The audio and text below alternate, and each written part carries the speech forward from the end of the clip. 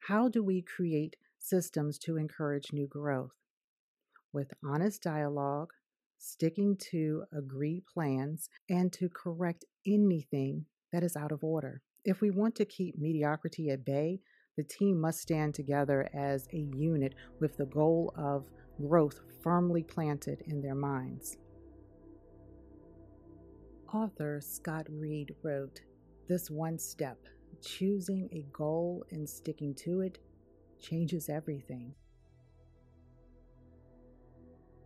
I want to believe that the majority of humanity desires to do incredible things with the life they are given, to passionately exhaust every possibility to leave a legacy of innovation, kindness, love, and knowledge. This third installment, this session, is about creating systems to encourage new growth. We will focus on investing in the people, communication, and prayer life. To do this, I will begin with a few questions. We will move into a relatable story about gardening, and I'll go ahead and refer you to Matthew chapter 13. And finally, we will focus on scripture passages that can help us follow God's truth and remain encouraged to do His will. Let's start with the questions. How do you govern the body, the church, the members God gave you to shepherd? Is your method of communication working? What are the most urgent prayer requests you hear repeated throughout the congregation? All of these questions lead us to check the soil of our hearts and invest in stick-to-itiveness.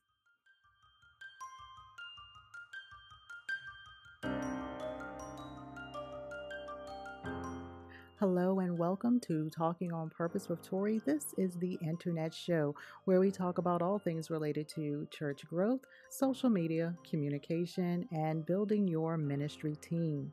If you have not already, please hit that subscribe button and the bell so you'll be notified each time a new episode is released, which is typically every Friday at 8 a.m. Eastern Standard Time. This is the third installment of our current series, Mediocrity in Ministry, and I will link the other parts 1 and 2 somewhere around here and leave it in the description box as well. Zig Ziglar wrote, "A goal properly set is halfway reached." I cannot stress enough the importance of writing the vision and making sure everyone is working towards the same goal. It's like having a farm and you have a team of workers. Each one has a specific role so that everything gets done. So let's say that the church or organization you lead has a produce farm and you grow everything from corn and watermelon to peppers and kale. In your team meeting, you've decided which fields are due for rest and which fields you will plant seeds. The soil is prepared for the specific types of produce you plan to harvest.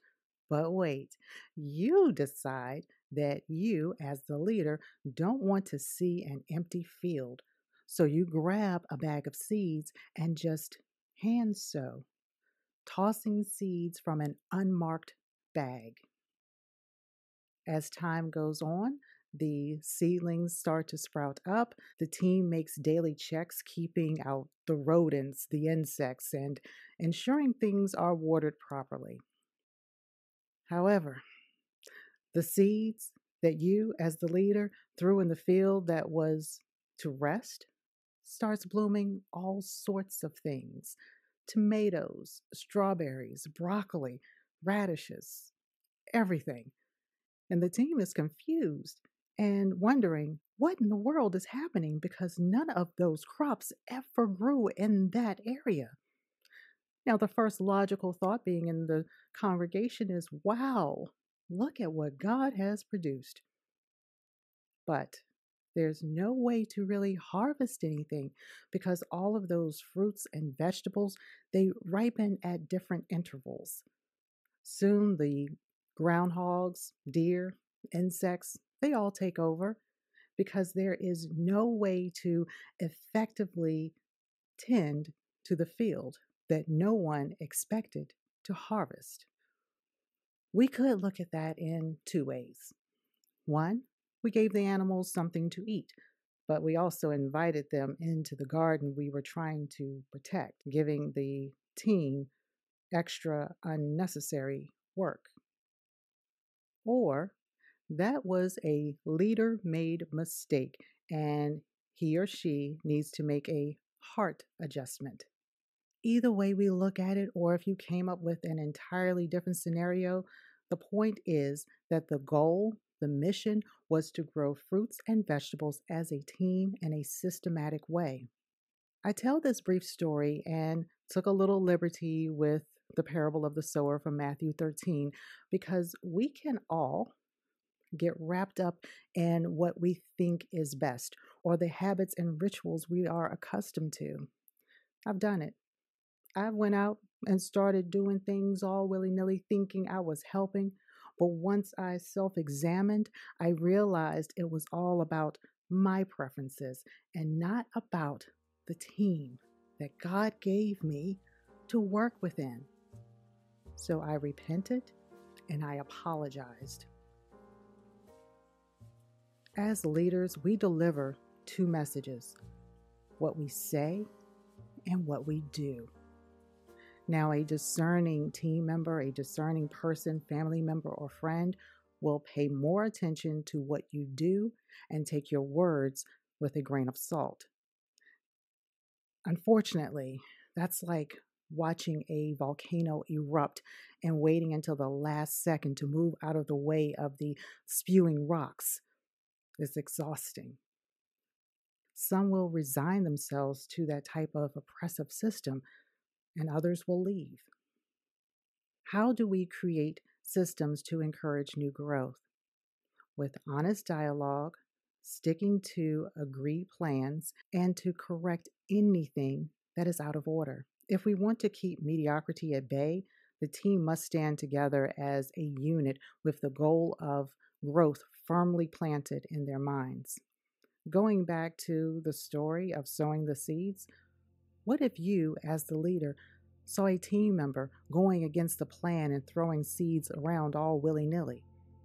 If your heart is set on following the system, you will likely get angry and immediately correct the individual. So let's look at some passages to keep us encouraged and looking towards the eternal rewards and not the earthly applause. Investing in people. Let's look at Colossians 3:23, and it says, "Whatever you do, work heartily as for the Lord and not for men." Colossians 3:23 is part of the rules for living in Christ, directions for the household, and instructions for relationships. The Apostle Paul described practical ways the Colossians and we can present ourselves as new beings, new creatures in Christ. Colossians 3:23 is our people component to check our motivation behind our words and actions. Step 2, investing in communication. Proverbs 19:2 says, "Desire without knowledge is not good, and whoever makes haste with his feet misses his way."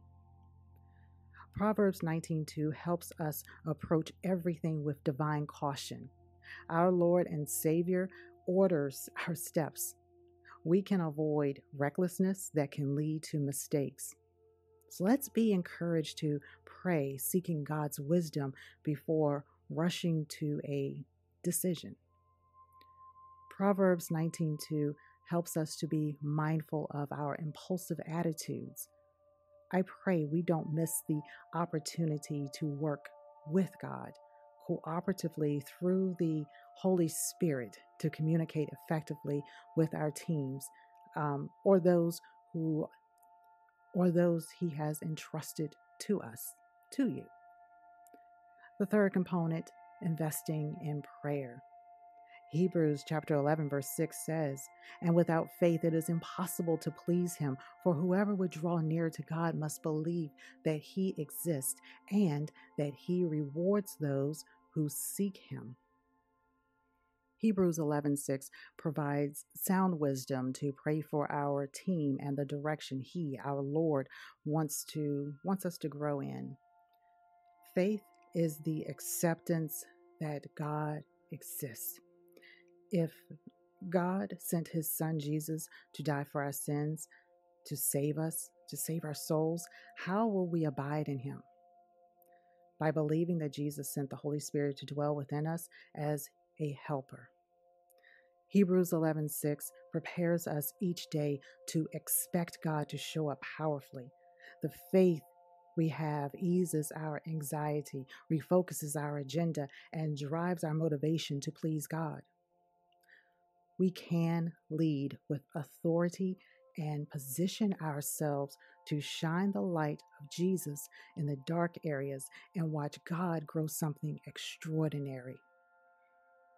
There is a reason the Apostle Paul wrote to the church in Corinth in 1 Corinthians 14:40.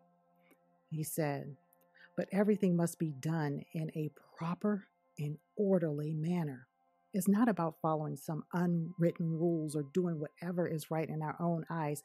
This life, our families, our churches, the body of Christ is about working peaceably together. And if we do that with an ordered system and agree to the terms, oh my goodness, we can claim victory over the battle of mediocrity. That's the place the enemy wants to keep us in, circling the drain and sticking to what we know instead of having faith in what's to come.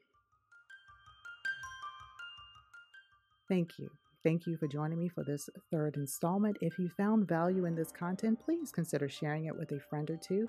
And I invite you to visit www.torislaughter.com for more resources and amazing freebies. I look forward to seeing you in our next and final installment of Mediocrity and Ministry: How to Battle Everything from the Pulpit to Social Media Platforms.